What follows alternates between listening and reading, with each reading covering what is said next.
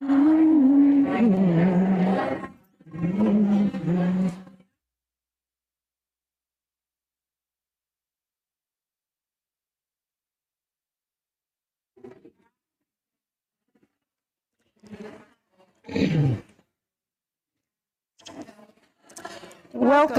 to the Washington Ethical Society. Hello, good morning. Thank you. I'm so glad that we had an opportunity to let you speak to one another here in the house for a moment or two. Thank you for your patience. I am Judy Myers. My pronouns are she and her, and I am the officiant today. Welcome, welcome, welcome. WES is one community unified across time and space, gathering for these Sunday platforms to affirm our values and commit to a better world. So I want to welcome those of you who are here in the hall, those who are watching now on Zoom, and those who are catching the recording later. If you are on Zoom, please check the chat for a welcome message and various tips from Peter Bishop, today's Zoom chat usher. And if you are here in the hall and would like an assistive listening device, please ask the sound crew at the back. If you're visiting here in person, please stop by the welcome table after platform today to speak to a greeter or to our membership coordinator, Maceo Thomas. Those of you visiting online now or later, we invite you to send an email to Maceo at maceot, that's M-A-C-E-O-T, at ethicalsociety.org, or fill out a connection form, which you can find at tiny.cc/wesconnects. And if we have been successful at getting some greetings here in the chat, I will read those. So let me take a look. And folks who are joining in virtually can use this time to get a candle to light during our candle lighting, if you should care to do that. All right, so let's see where we are. So we have from, oh, looky, we do have, boy.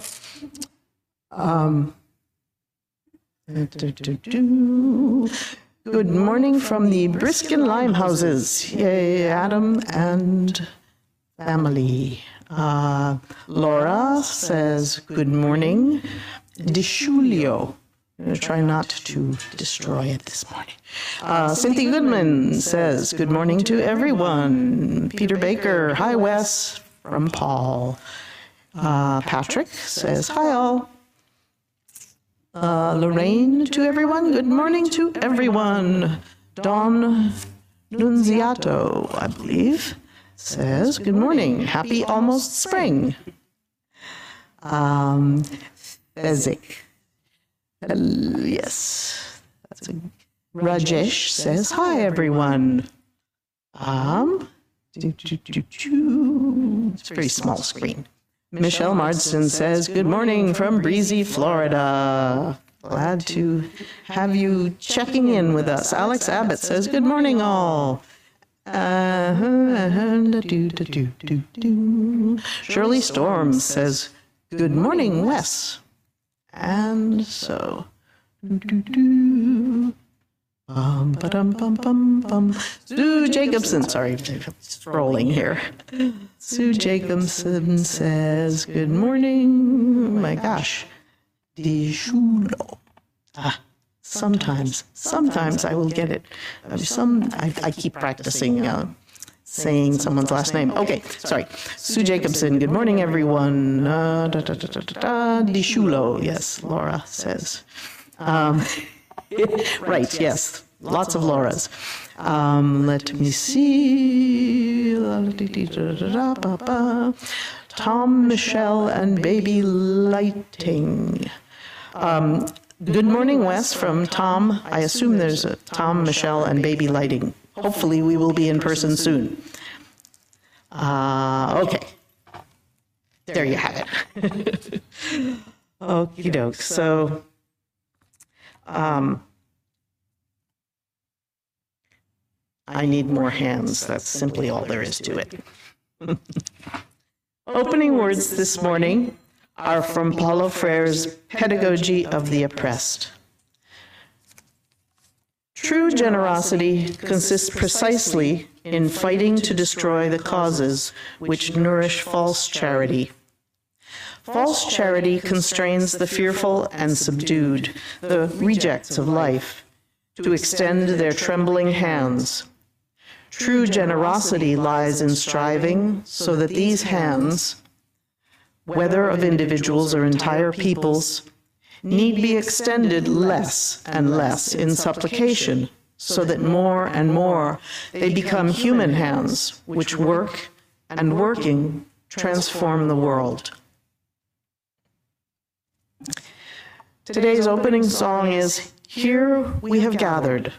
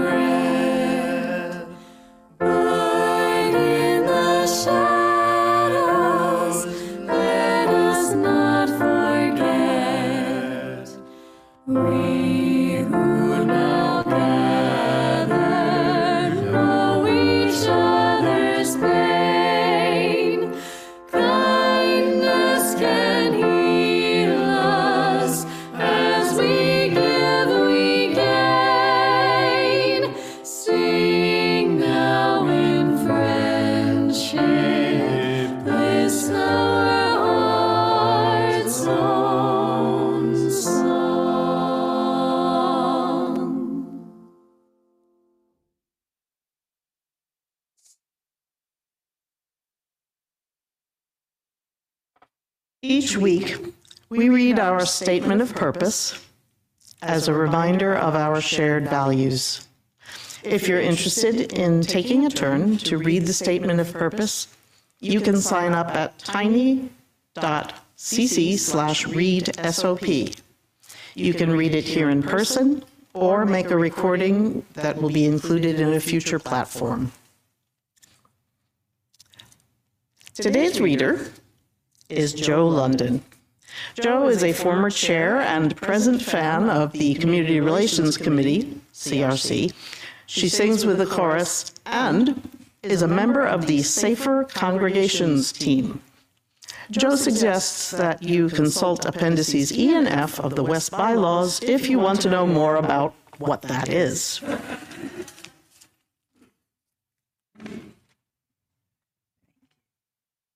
Good morning, everyone.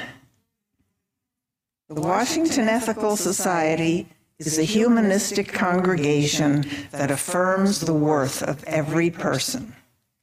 We strive through our relationships to elicit the best in the human spirit. With faith in human goodness, we appreciate each other's unique capacities. We joyfully celebrate together and support each other through life. We nurture a sense of reverence and responsibility for each other and the earth.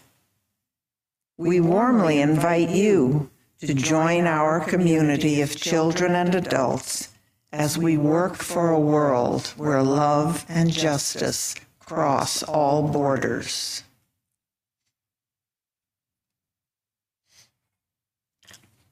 Thank you so much, Joe. As Joe lights our community candle, I invite you to join in saying the words of our candle lighting. May we kindle within us the warmth of compassion, the light of understanding, and the fire of commitment to build a brighter future for all. In just a moment, our senior leader, Casey Slack, will read this morning's story for all ages, but first, member Julie Drizzen. Okay, Julie will take a moment to share with us some of what WES means to her. Oh, let me step away. Good morning. I've been coming to WES for 25 years. This is a place that helps me discover and be my best self. This is where my daughters, now almost 24 and 20, were cherished and nurtured, where their unique spirits were seen and embraced, where they found joy and acceptance, where I find joy and acceptance. WES has been here for me through marriage and divorce and remarriage, the births of my children, the deaths of my parents. This is where I find peace and comfort, where I come to be called to greater good, where I sing in harmony and in unison, where I contemplate what matters most in my one precious life. This is my home, and you are my people. I care deeply about WES, and I want to be sure it thrives so that others may experience it. And that is why I give to WES during pledge season every year.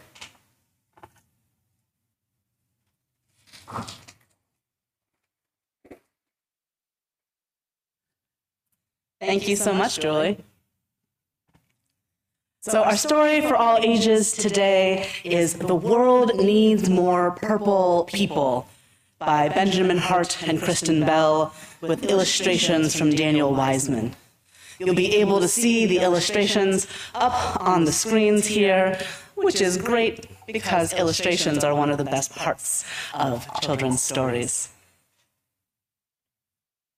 Ta-da! Follow my guide to become a purple person. Now, you may be asking yourself, why in the whole wide world would I want to be purple?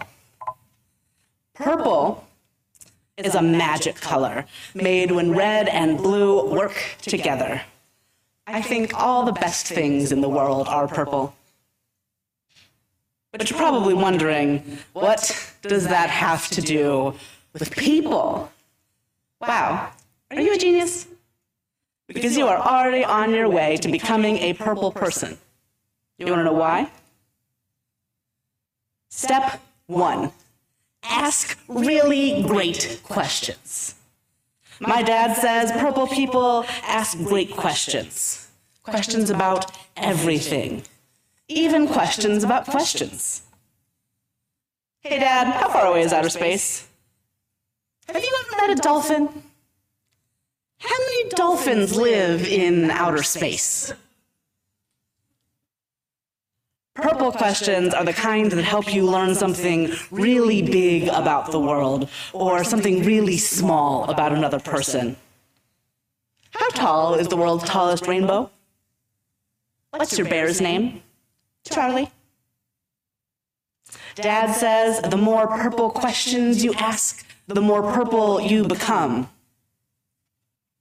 How many do you think there are?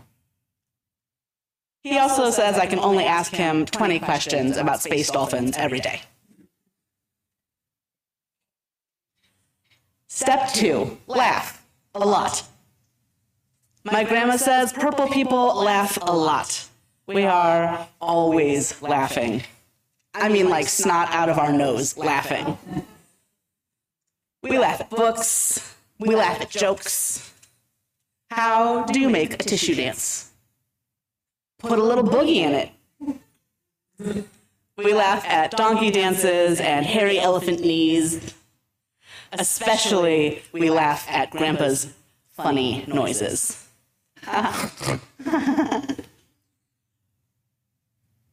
Purple laughing helps us remember the things we share and forget about what we thought made us different. It's almost impossible to be angry when you're laughing. Try it, I dare you. Grandma says the more purple laughing you do, the more purple you become. She also says that Grandpa's funny noises are her favorite funny noises in the whole wide world. Step 3, use your voice and don't lose your voice. My mom says that purple people use their voice and don't lose their voice. She encourages me to use my voice to sing, to give good ideas, and to share my opinions. Sometimes people lose their voice, and that's okay. It happens. A purple voice helps someone who is having trouble find their own voice. Purple people don't just speak up, they also listen. Mom says that the more you use a purple voice, the more purple you become. She also says she heard my opinion about Brussels sprouts, but I'm still going to have to eat them. I'm going to work on a better agreement. Step 4, work hard, super duper hard. My grandpa says purple people know how to dig in and get stuff done. He and I like to work hard when we build things, and while we learn things, and while we grow things. Purple work is the kind of work that's done together to change something that needs changing, fix something that needs fixing, or help someone who needs helping. Grandpa says the more purple work you do, the more purple you become. He also says no purple work has ever been done while sitting on your backside sipping strawberry lemonade. So, good to know. Okay, are you ready for the last step?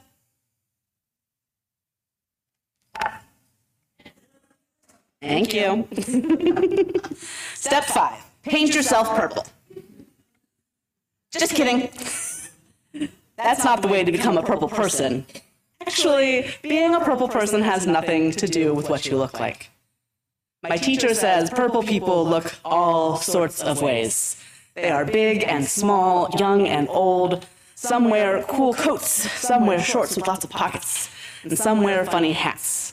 She says purple people feel blue sometimes and red other times. Some purple people even have green hair. Can you imagine a person with green hair? Step 5, just be the real you. Like my teacher always says, purple people come in every color you can dream up, in every size you can think up.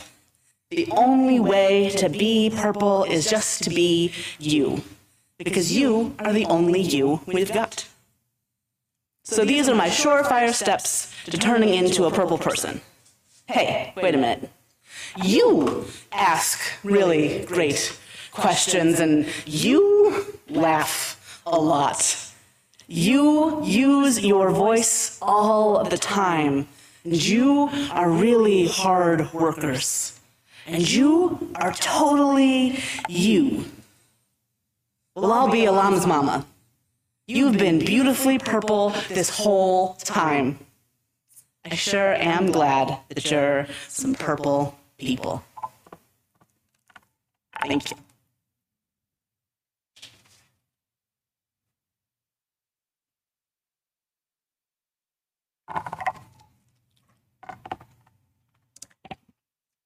Well, that was great fun. Thank you, Casey. And by the way, purple is my favorite color. How did you know that?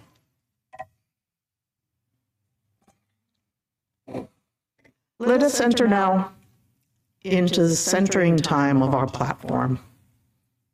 Each week, we ring this chime in solidarity with people all over the world in whatever they're going through. As we listen to the chime, let us remember our connection to each other and the world around us. Well,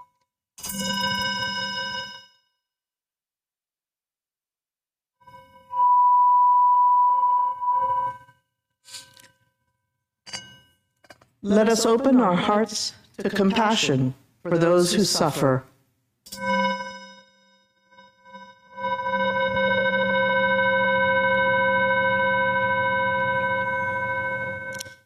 And let us commit ourselves to the work that calls for our love.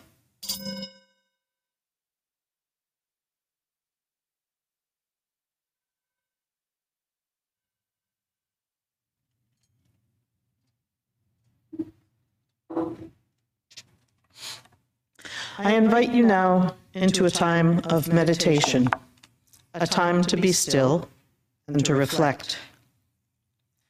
Begin by taking a full, deep breath as you are able, preferably through your nose. Slowly exhale any tension.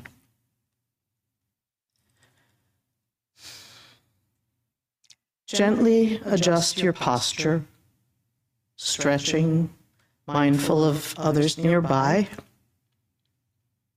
and releasing. And breathe.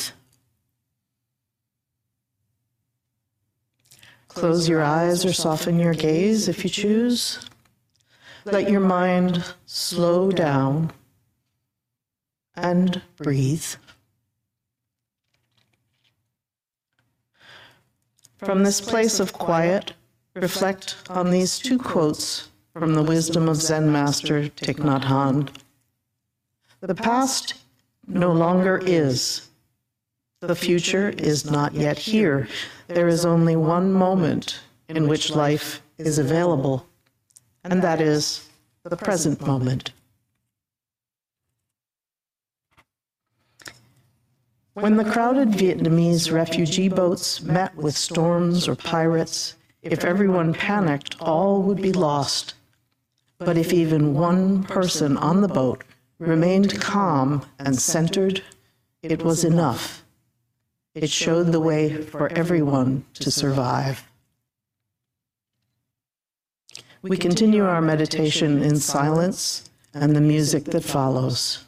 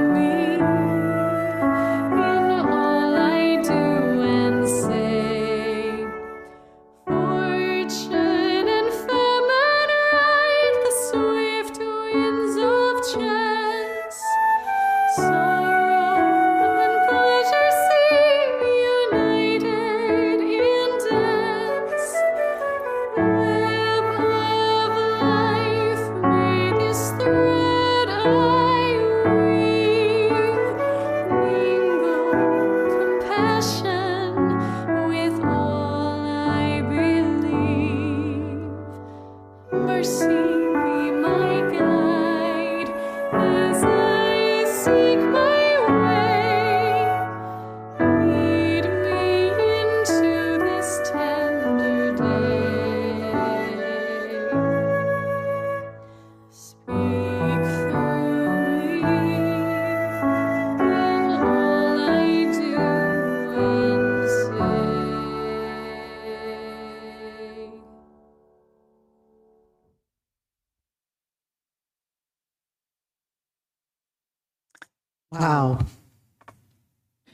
Delightful. Today's reading is Living by Charles Thomas. We are living in a universe, possibly part of a multiverse. We are living in the Milky Way, a part of the local group of galaxies, a part of a supercluster of galaxies. We are living in a solar system, in a spiral arm of the Milky Way. We are living on a planet powered by the sun. We are living on a planet called Earth, with rocks and trees, and birds and leaves, and oceans and mountains, and lakes and everything beautiful, and everything good to care for as they care for us. We are living today with time to do good for ourselves and for each other.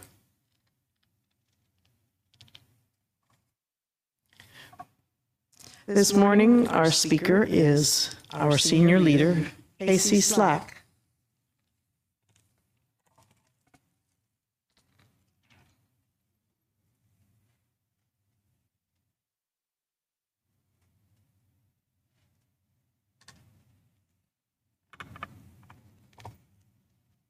Thank you, Judy.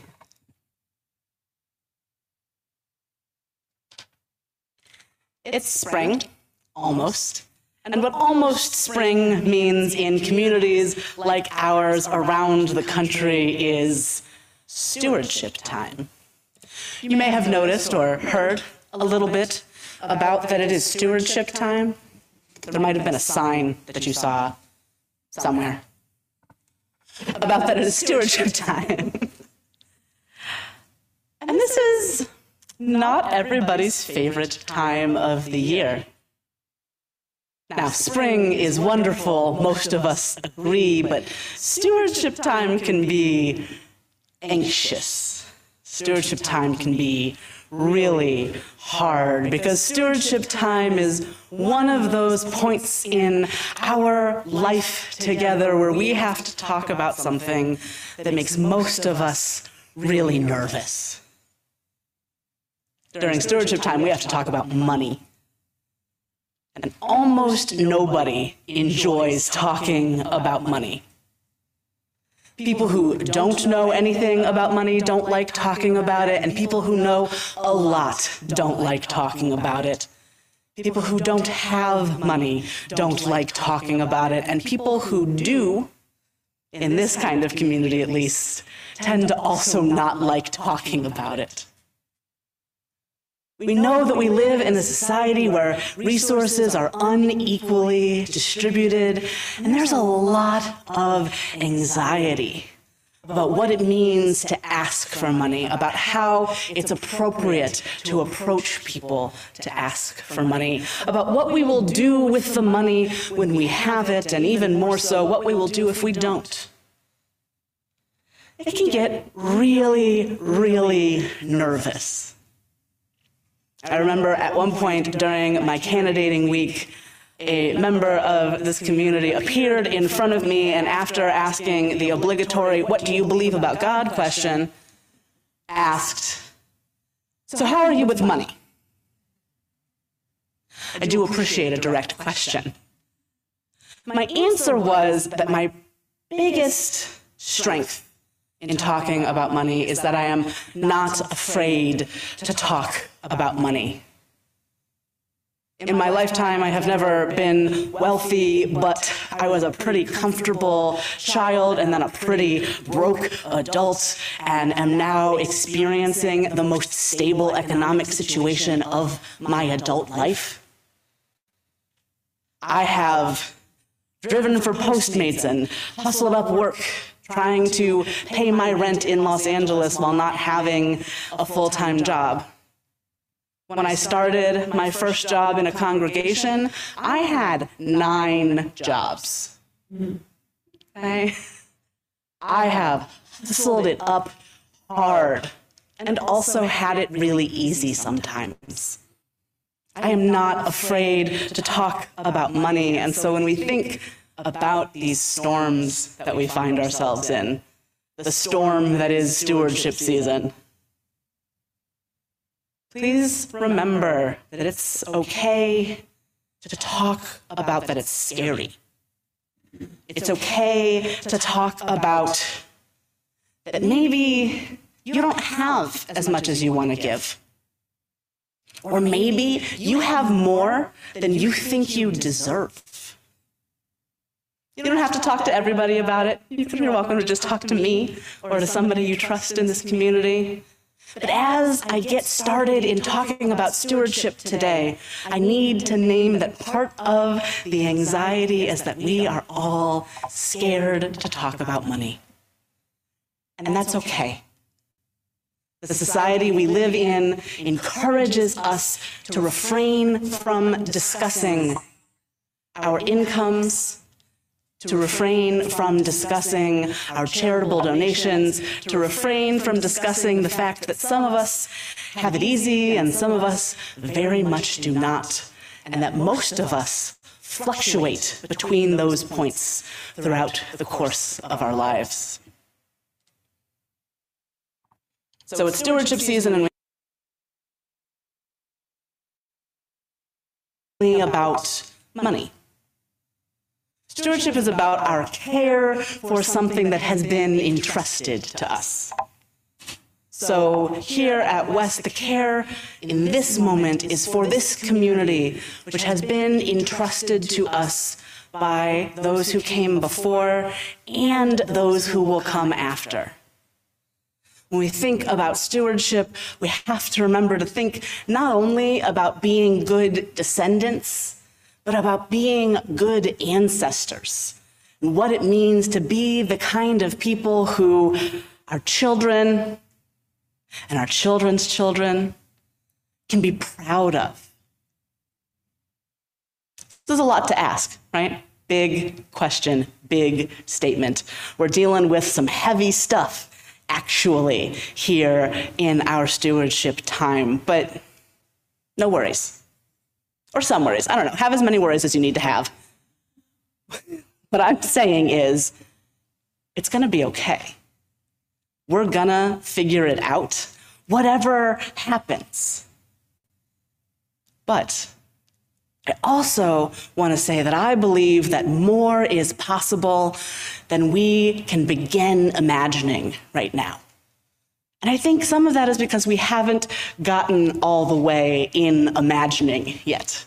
This anxiety about money makes us cling to stuff. Kind of suffocates our anxiety. Or suffocates our anxiety. We wish. Suffocates our creativity. So I have 3 big points today. And then I'm going to go back in through each of them. The first is, it's easy to get stuck inside what you imagine is possible. The second is, it's easy to get stuck in how you remember things having been.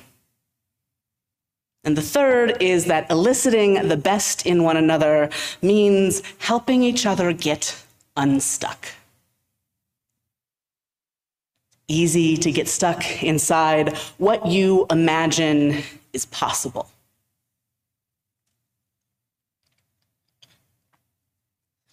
Pretty sure many of you have heard me talk before about this, but I am currently a person that I could not imagine existing when I was 16, 20, 25, to be honest. I was 25 when I went to seminary, and I could not imagine. I'm currently a person I couldn't imagine existing 2 years ago. Constantly, I am surprised by my ability to be the next person.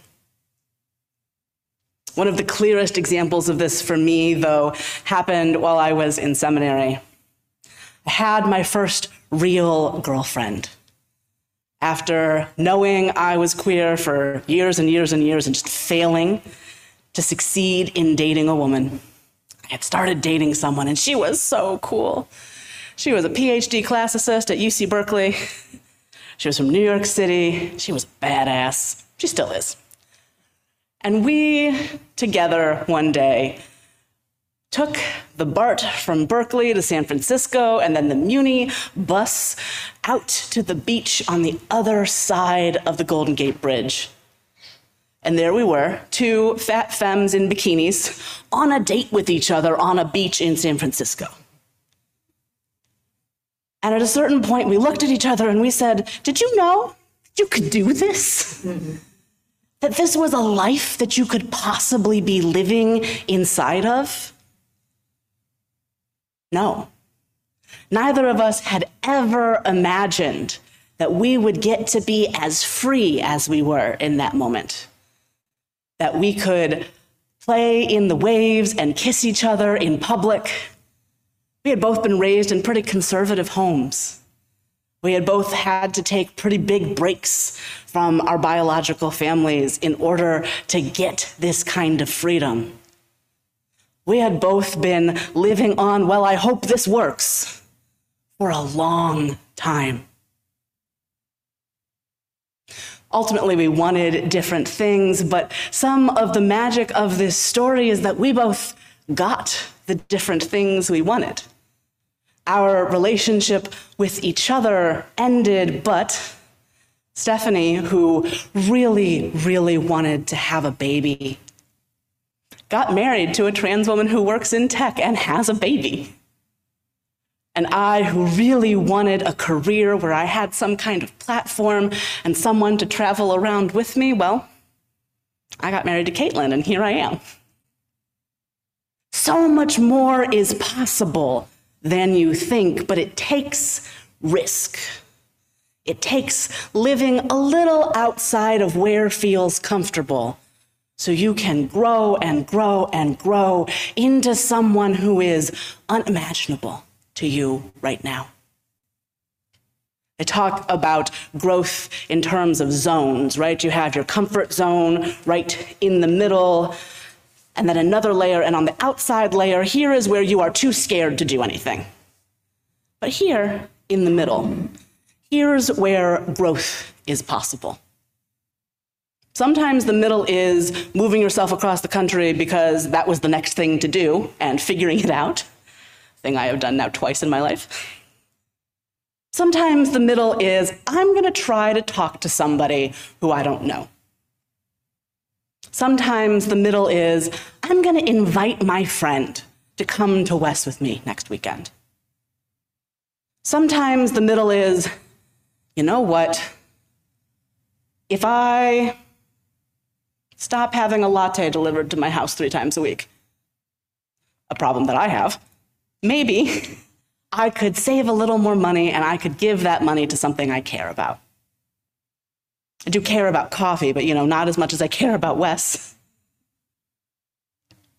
So it's easy to get stuck inside what you imagine is possible, the stories you've been told about what it means to have your body, your beliefs, your life. What you've been told about what's possible for a community like yours, or what kind of people you are or are capable of being. But there is always a next step, always somewhere else you can go. You are forever a story that is still being written.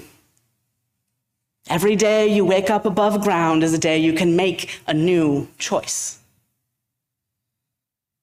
Some days that you wake up underground, as long as you have a way out, you can make a new choice those days too. It's easy to get stuck inside how you remember things being.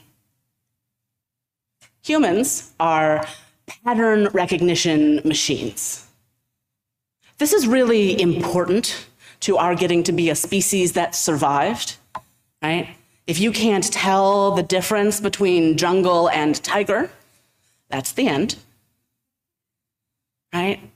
But not a lot of jungle right here and not a lot of tiger. We keep the tigers in a special place. That's another conversation entirely. I'm not going to open that box of worms. But sometimes we get overconfident about a pattern, oversure that we know how things are going to go. This is actually particularly difficult for those of us who are thinky or like to think of ourselves as rational. Because the smarter you are, the more thinky you are, the better you are at convincing yourself that the pattern you saw is real. The better you are at talking yourself into belief that the pattern is permanent. Sometimes this comes up as anxiety. You experience in your childhood a pattern of expressing emotion being responded to really poorly. And your internal pattern recognition software then continues to respond as if showing emotion is going to get you yelled at. Sometimes it shows up in weirder ways. For example, I have a good friend who is a colleague who he and I experienced unemployment in Los Angeles together for about a year and a half. So the two of us would speak wherever there was an opening on Sunday and then spend most of our weeks hustling up side jobs. But once a week we would get together and we would sort through a stack of coupons he had collected and decide where we were going to go to lunch. We would have our coupon lunch and talk through our plans for how we were going to get more jobs. He and I both have, for the first time in a long time, full-time jobs in congregations now. We spoke the other day about how neither of us can stop responding to job listings with, "Oh, a job." You might have had this experience if you've ever been shopping for a house or a car, and then once you have a place or a car, you keep looking. You can't stop yourself from continuing to behave as though you don't live somewhere or don't have a car. We bought a car over the summer, and I am still looking at cars like if I'm trying to buy a car. I'm not trying to buy a car. But the pattern persists in me. The pattern of looking for a new job was such a long time practice that I am having to convince my brain that I don't need any more jobs. I think Caitlin and I talk at least once a month about how I do not actually need to start a Patreon and do a whole other set. I have a job. Maybe you've got that stuff too. Maybe this community has some of that stuff. It doesn't look like it used to do, right? We don't see as many people as you saw before the pandemic, and that feels scary. And at previous times in your life, contraction or something you see as loss has meant decline. And so you're scared, and you're moving out of that place of fear. Maybe we can stop and take a breath. We can say, this is a transitional moment, and things are different now. Maybe instead of responding out of our fear and trying to create a brand new job for ourselves, we can say, we have enough. We have what we have, and that is good. Maybe instead of focusing on where we're anxious, we can focus on where we're connected. We can remind each other of all the good things that we are still doing. It's that pattern recognition thing in your brain. It will find anything that hurts or is scary, and it will focus on that, right? This is a useful thing in your human body. If your human body hurts, you need to know about it. If something is scary, you probably need to know about it. But not everything's a tiger. Most of the time, if your shoulder hurts, you are not having a heart attack. Right? The impression that something is wrong is not necessarily evidence that something is bad, just that it's different, just that we need to approach it in a new way. Eliciting the best in one another means helping each other get unstuck, right? Eliciting the best is one of these core ethical culture principles. That is part of why we do this at all. Does eliciting the best in each other look like panic? Can you, when you are moving from a place of fear and lack, reasonably elicit the best? Yeah, probably not. So I have a couple of thoughts that are gonna string together a little weird, but I promise you I'm going somewhere. The first of those thoughts is a quote from Cornel West.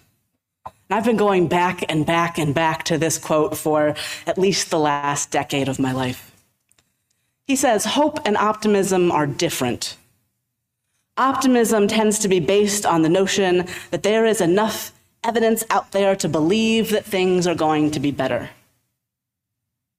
Much more rational, deeply secular. Whereas hope looks at the evidence and says, it doesn't look good at all. Doesn't look good at all. Gonna go beyond the evidence to create new possibilities based on visions that become contagious, to allow people to engage in heroic action, always against the odds, no guarantee whatsoever. That's hope," he says. "I am a prisoner of hope. Gonna die a prisoner of hope." Hope is a really hard thing, friends. It is hard to believe that something is possible when all of your thinky-think tells you it's not, right? But your pattern predictor, well, it can't predict anomaly, can it? Your brain that is built to separate tiger from tree doesn't understand the idea of a tiger mask, doesn't know the difference. And it certainly doesn't imagine a celebration in which you dress up as tigers and enjoy the experience of embodying something scary, right? But we know that people who live in the world with tigers do in fact put on tiger masks and have celebrations about those very tigers that scare them. It's an interesting approach. The thing in here that really gets me and that I almost decided to take out of this quote is that optimism is much more rational than hope. And I think this might be one of those places where we get stuck, right? We all like to think rationally about our behavior. And rational sometimes acts in direct opposition to getting something good done. The clearest example for me of this is electoral politics, and you will excuse me while I get into this for a second. Years and years and years, for years, the Democrats have been making rational choices. They've been behaving as though their opponents are rational actors who will make some kind of moderated choice with them. And what happens? The Overton window, this sense of what is able to be talked about in public, moves further and further and further right, as Democrats behave rationally and Republicans do not. But it's interesting what being a little irrational can get you. What, if you just do the thing anyway, can happen. Now, I'm not for a second suggesting that we abandon thinking through things. But I'm suggesting that we turn our rational brains, our pattern maker, to a different set of patterns. That we look at all of the times in human history where something impossible happened. And it is a lot. To start with, the mere existence of humans is a galactic impossibility, right? Some rocks ran into each other over and over and over again. It got really hot, it got really wet. And then life, that by itself, single-celled organisms, a complete impossibility. If you are dealing with the patterns of the world, the universe, up until that moment. Fish, impossible. Life on land, impossible. Human beings, beyond impossible. That matter could vibrate and connect and get super haunted and turn into people who walk around and think and feel and interact with each other. Well, we are from jump at an impossible place.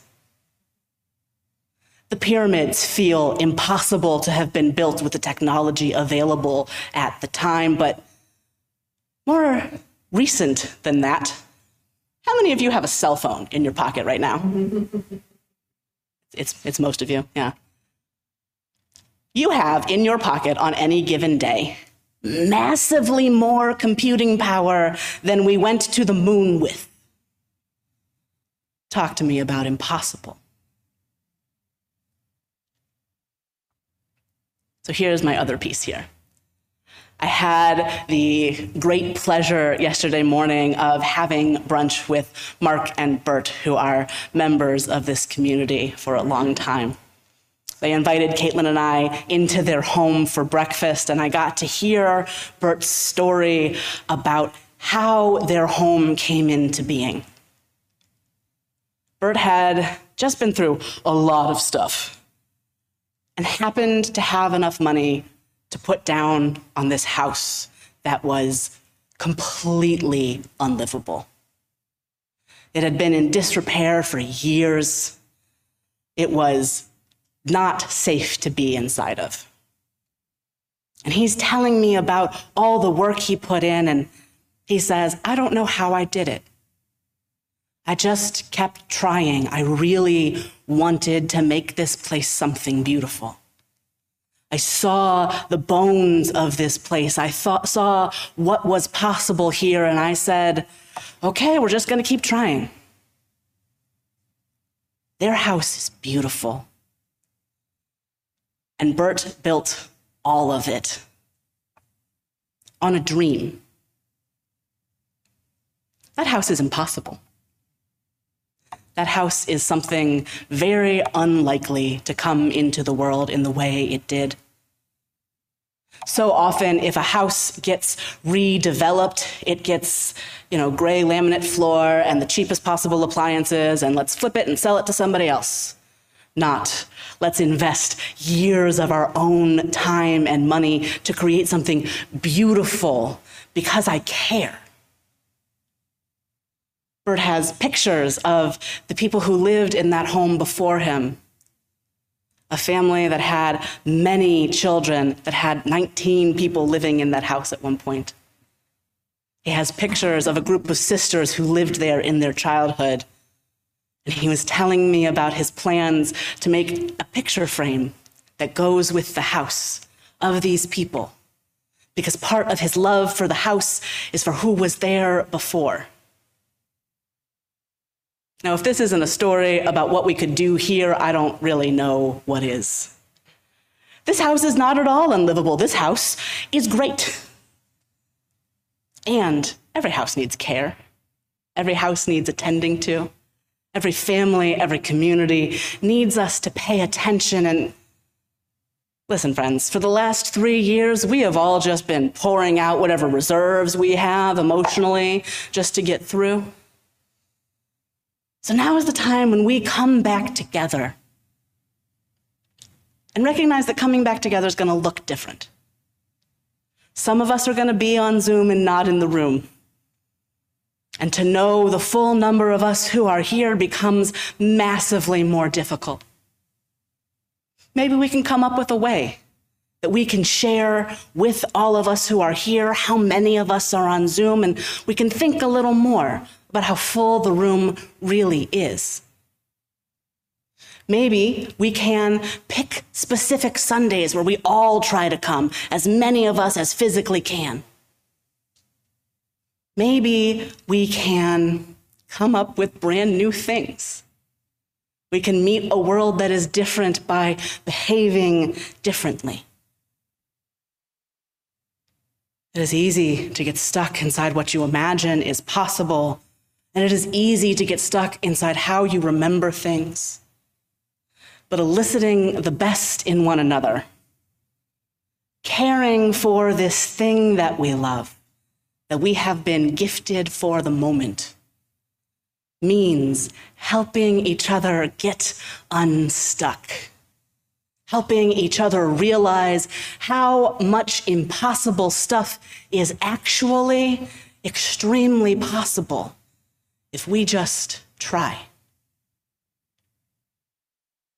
I encourage you, as you listen to the rest of today's platform, particularly as you listen to Sarah's board report later, to listen for the impossible already happening in our world, and to follow that up with your own impossible actions, your own brave steps into what will be. Thank you.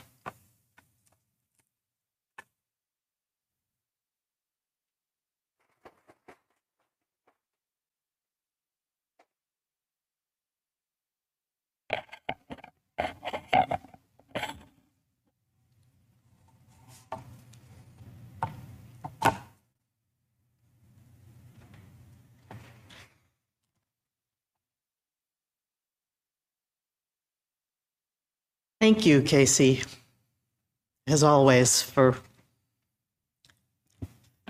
very thoughtful words. In a few minutes, we will have our community sharing time, when you can write into the chat or share in person, if you're here, about what resonated with you in this platform.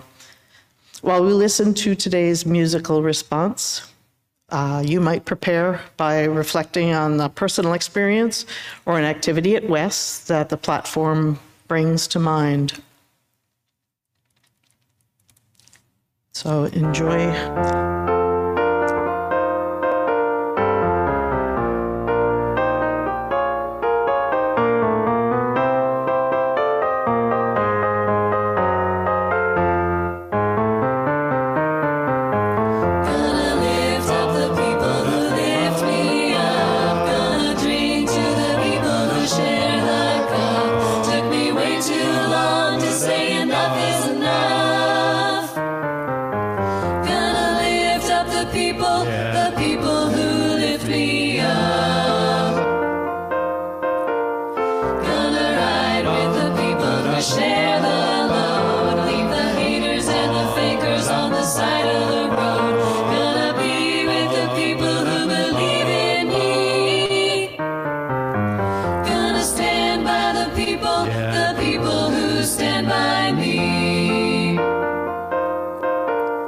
Gonna work with the people who work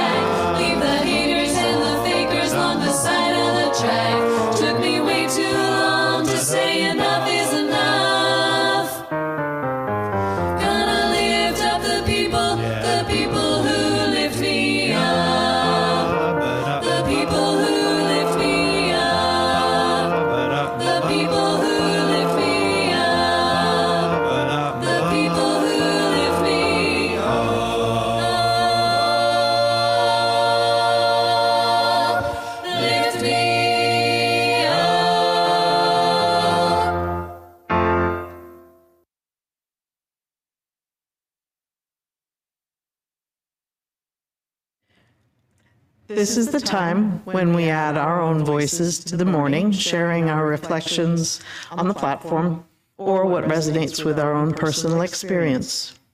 For our online participants, I invite you to share in the Zoom chat or in the comments if you are watching the recording later. If you're here in person, you can come up to the microphone here on the floor and share your brief comments so that others may also share. And let me see if we have comments in Zoom. I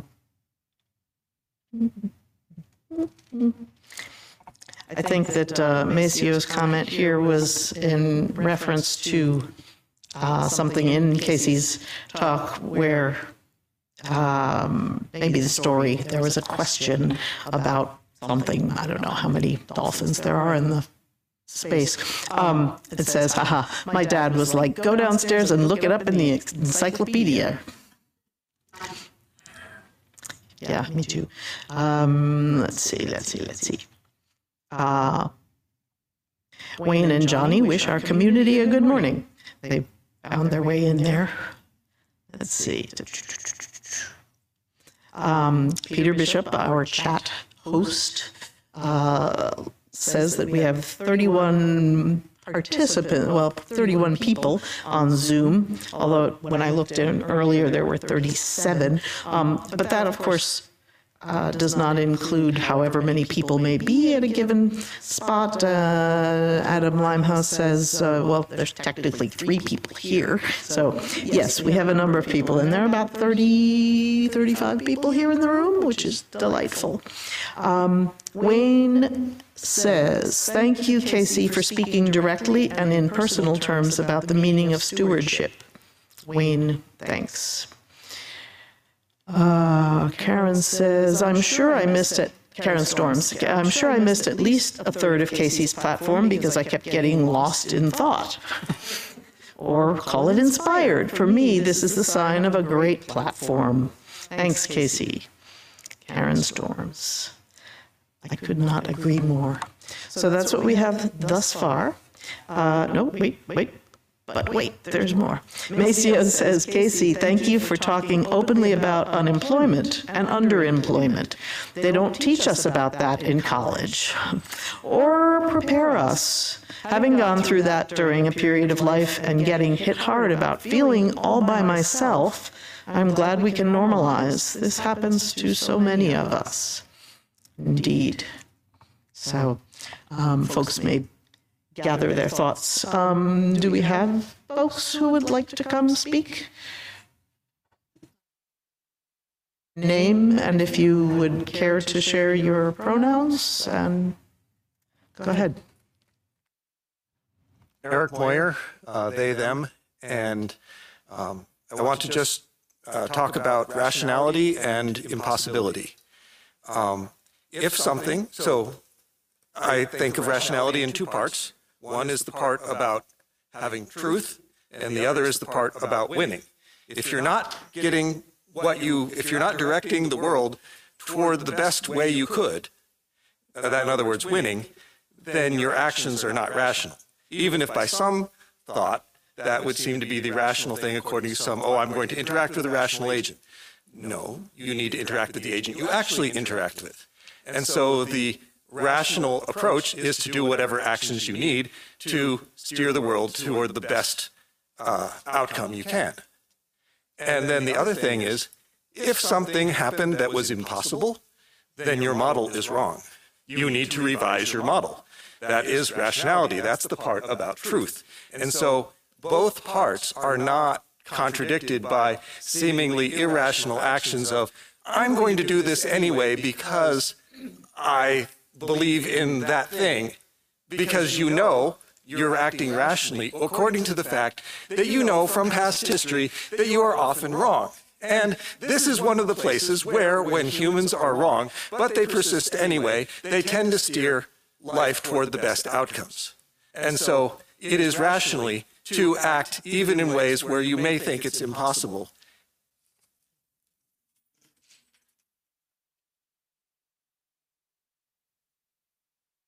Hello, everybody.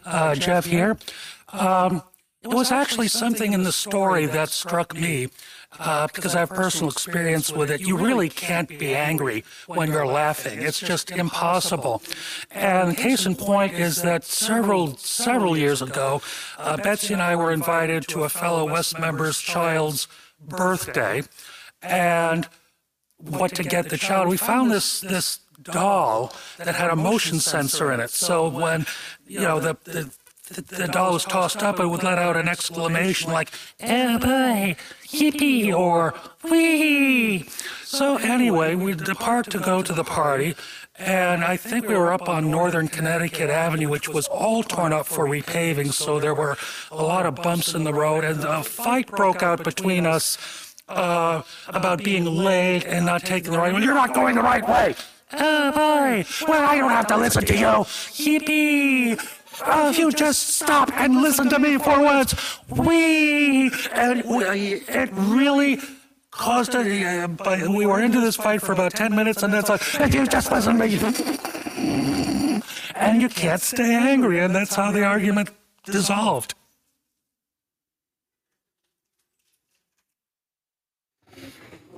Oh, goodness. Let's see. I'm going to check and see if there are further comments in the chat. At least I think I am.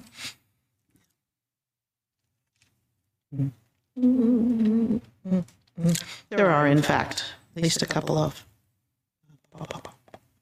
Gotta go all the way back up here. And Michelle Marsden thanks Maceo for his earlier comment. Great statement. She says, Peter says, we can also get stuck not just because we think something is impossible, but sometimes we think we cannot fix it all by ourselves or that we cannot do enough. This can be self-defeating. Paul Baker says, it is good to think of pledging helping us here in our home, but I also think it is important for the country in general to have a stronger liberal component to raise our voice. Michelle Marsden agrees with Paul, says, yes, Paul. Patrick says the platform was really interesting. Thank you, Casey. In terms of imagination, it left me wondering about the measurable impact WES has had, is having, and can have in the future. I think it would be great to focus more on the concrete impact of the community both today and in the future. How is WES making the wider community a better place? And what more can we do? Let's imagine and hope. Let's also talk brass tacks. For this reason, I'm hopeful the board report can dive into this kind of thing in greater depth.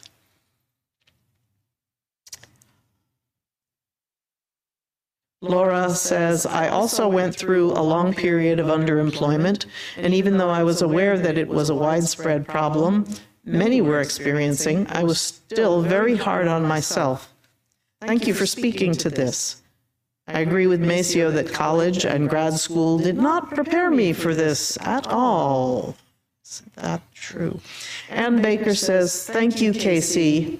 That was a reassuring and inspiring message. Change and uncertainty are unnerving, and change is inevitable. Confronting, embracing change with optimism is a useful art. So thank you all to all who shared their thoughts and attention. Just as we share our perspectives in this community, so too do we share our resources and gifts. Here at WES, we split all undesignated gifts in the Sunday collection between our operating budget and a fund dedicated to justice and compassion. HIPS promotes the health, rights, and dignity of individuals and communities impacted by sexual exchange and/or drug use due to choice, coercion, or circumstance. HIPS provides compassionate harm reduction services, advocacy and community engagement that is respectful, non-judgmental, and affirms and honors individual power and agency. They engage sex workers, drug users, and our communities in challenging structural barriers to health, safety, and prosperity. HIPS offers syringe exchange, condom distribution, overdose prevention supplies, as well as mental health support, access to housing, and substance use treatment in a client-centered, harm reduction environment. Also, today at 12:30 this afternoon, here at WES, HIPS will offer a naloxone overdose training session. Extraordinary. Learn how to administer naloxone and best practices for what to do if someone is experiencing an opiate overdose. Let's all take a moment to prepare to respond to the invitation to generosity. For those who are able to respond, we offer several options. As noted on the screen, the number to give by text is 202-335-1885, and you can donate online via tiny.cc/wesgives or by clicking on Give on our website, ethicalsociety.org. You can place cash or a check in the basket in the back of the hall on your way out, and you can always mail a check. And thank you for your generosity. We'll now receive your gifts and the gift of music.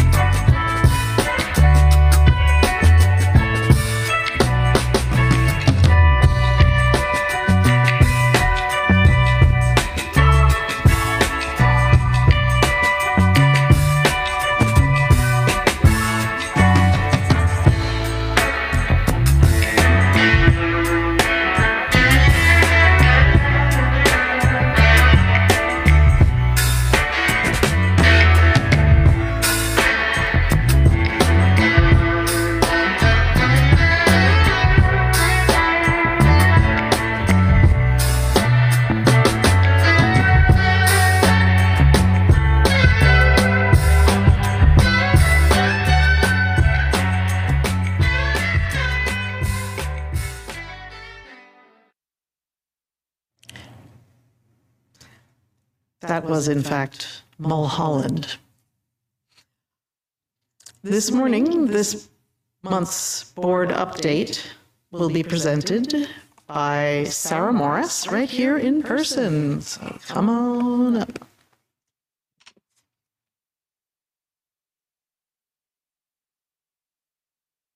Good morning, everybody. Thank you, Judy. Hi, I'm Sarah Morris, and I'm your Board of Trustees Vice President, here to provide your monthly board update.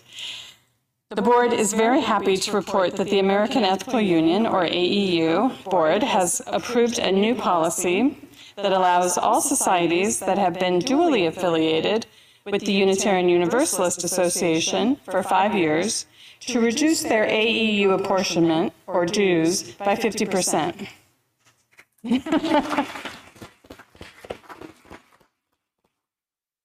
It's an ethical society miracle here. Long awaited or hoped for. This will apply to WES since we are dually affiliated, and we will now pay reduced dues to the AEU. We also owed dues that were not paid a few years ago, and the AEU board has forgiven those. Yeah.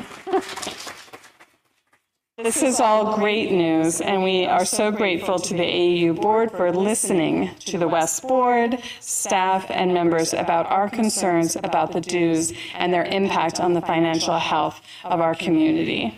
We are especially grateful to the AEU's Interim Executive Director, Rachel Pfeffer, for her leadership and insight in proposing the motion for the reduced dues to the AEU. Although this is great news, unfortunately, this change does not solve our ongoing budget deficit problem, which is systemic in nature, not a one-time deficit. We still need to make some changes in our budget, and we want to have a conversation with the community about those changes. So the board has called a special membership meeting to discuss the 23-24 budget. This meeting will take place on Sunday, April 16th after platform. I think that's 5 weeks from now. This meeting will provide an opportunity for members to discuss the budget in depth in advance of members needing to vote on the budget at the June 4th membership meeting. Which brings me back to pledge season. We can't make a budget to discuss or to vote on without your pledge information. So please make your pledge for the upcoming 23-24 program year now. Please sign up for a pledge party to talk with other members about why and how we give to WES. All the information to make your pledge or to sign up for a party is on the WES website. At the top of the page, there's a link for pledging. Thank you very much.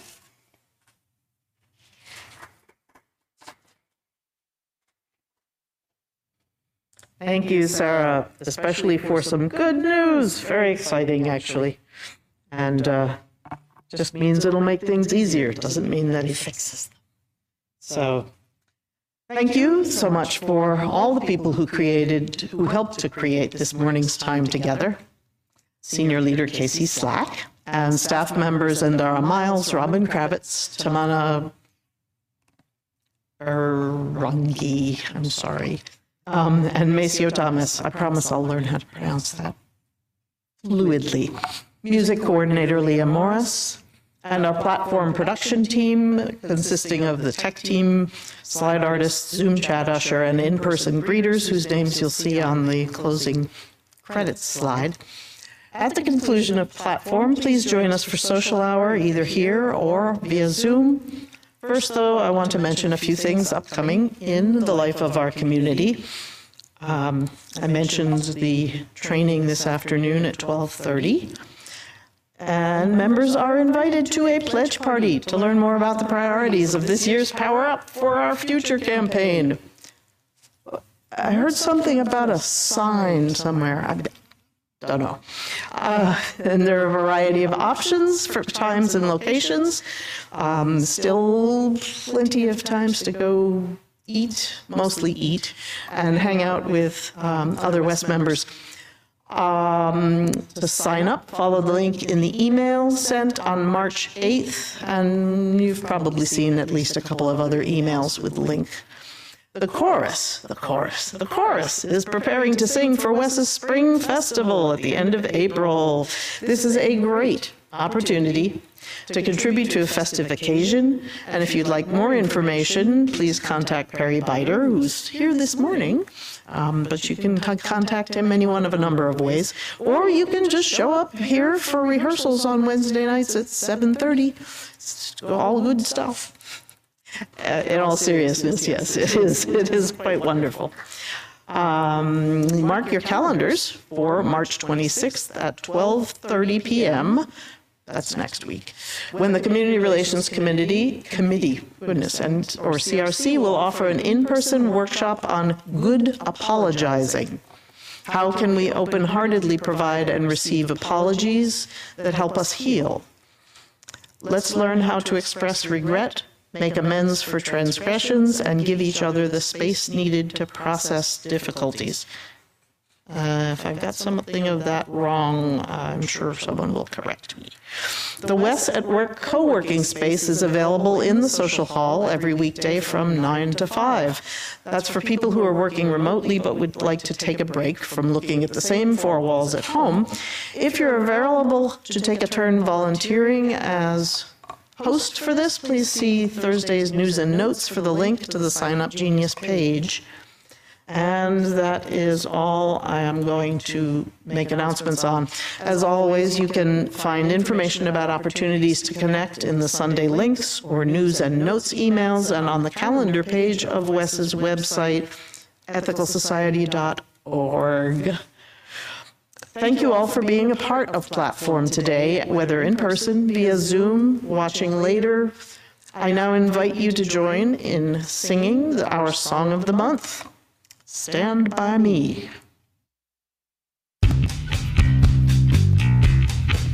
When the night has come and the land is dark and the moon is the only light we'll see. No, I won't be afraid. No, I won't be afraid. Just as long as you stand by me. So darling, darling, stay by me. Oh, stay by me. Oh, stay by me. If the sky that we look upon should tumble and fall, or the mountains should crumble to the sea, I won't cry, I won't cry, no, I won't shed a tear. Just as long as you stand by me. So darling, darling, stay by me. Oh, stay by me. Oh, stand by me. Stand by me. Whenever you're in trouble, you can stand by me. Oh, stand by me. Oh, stand by me. Stand by me.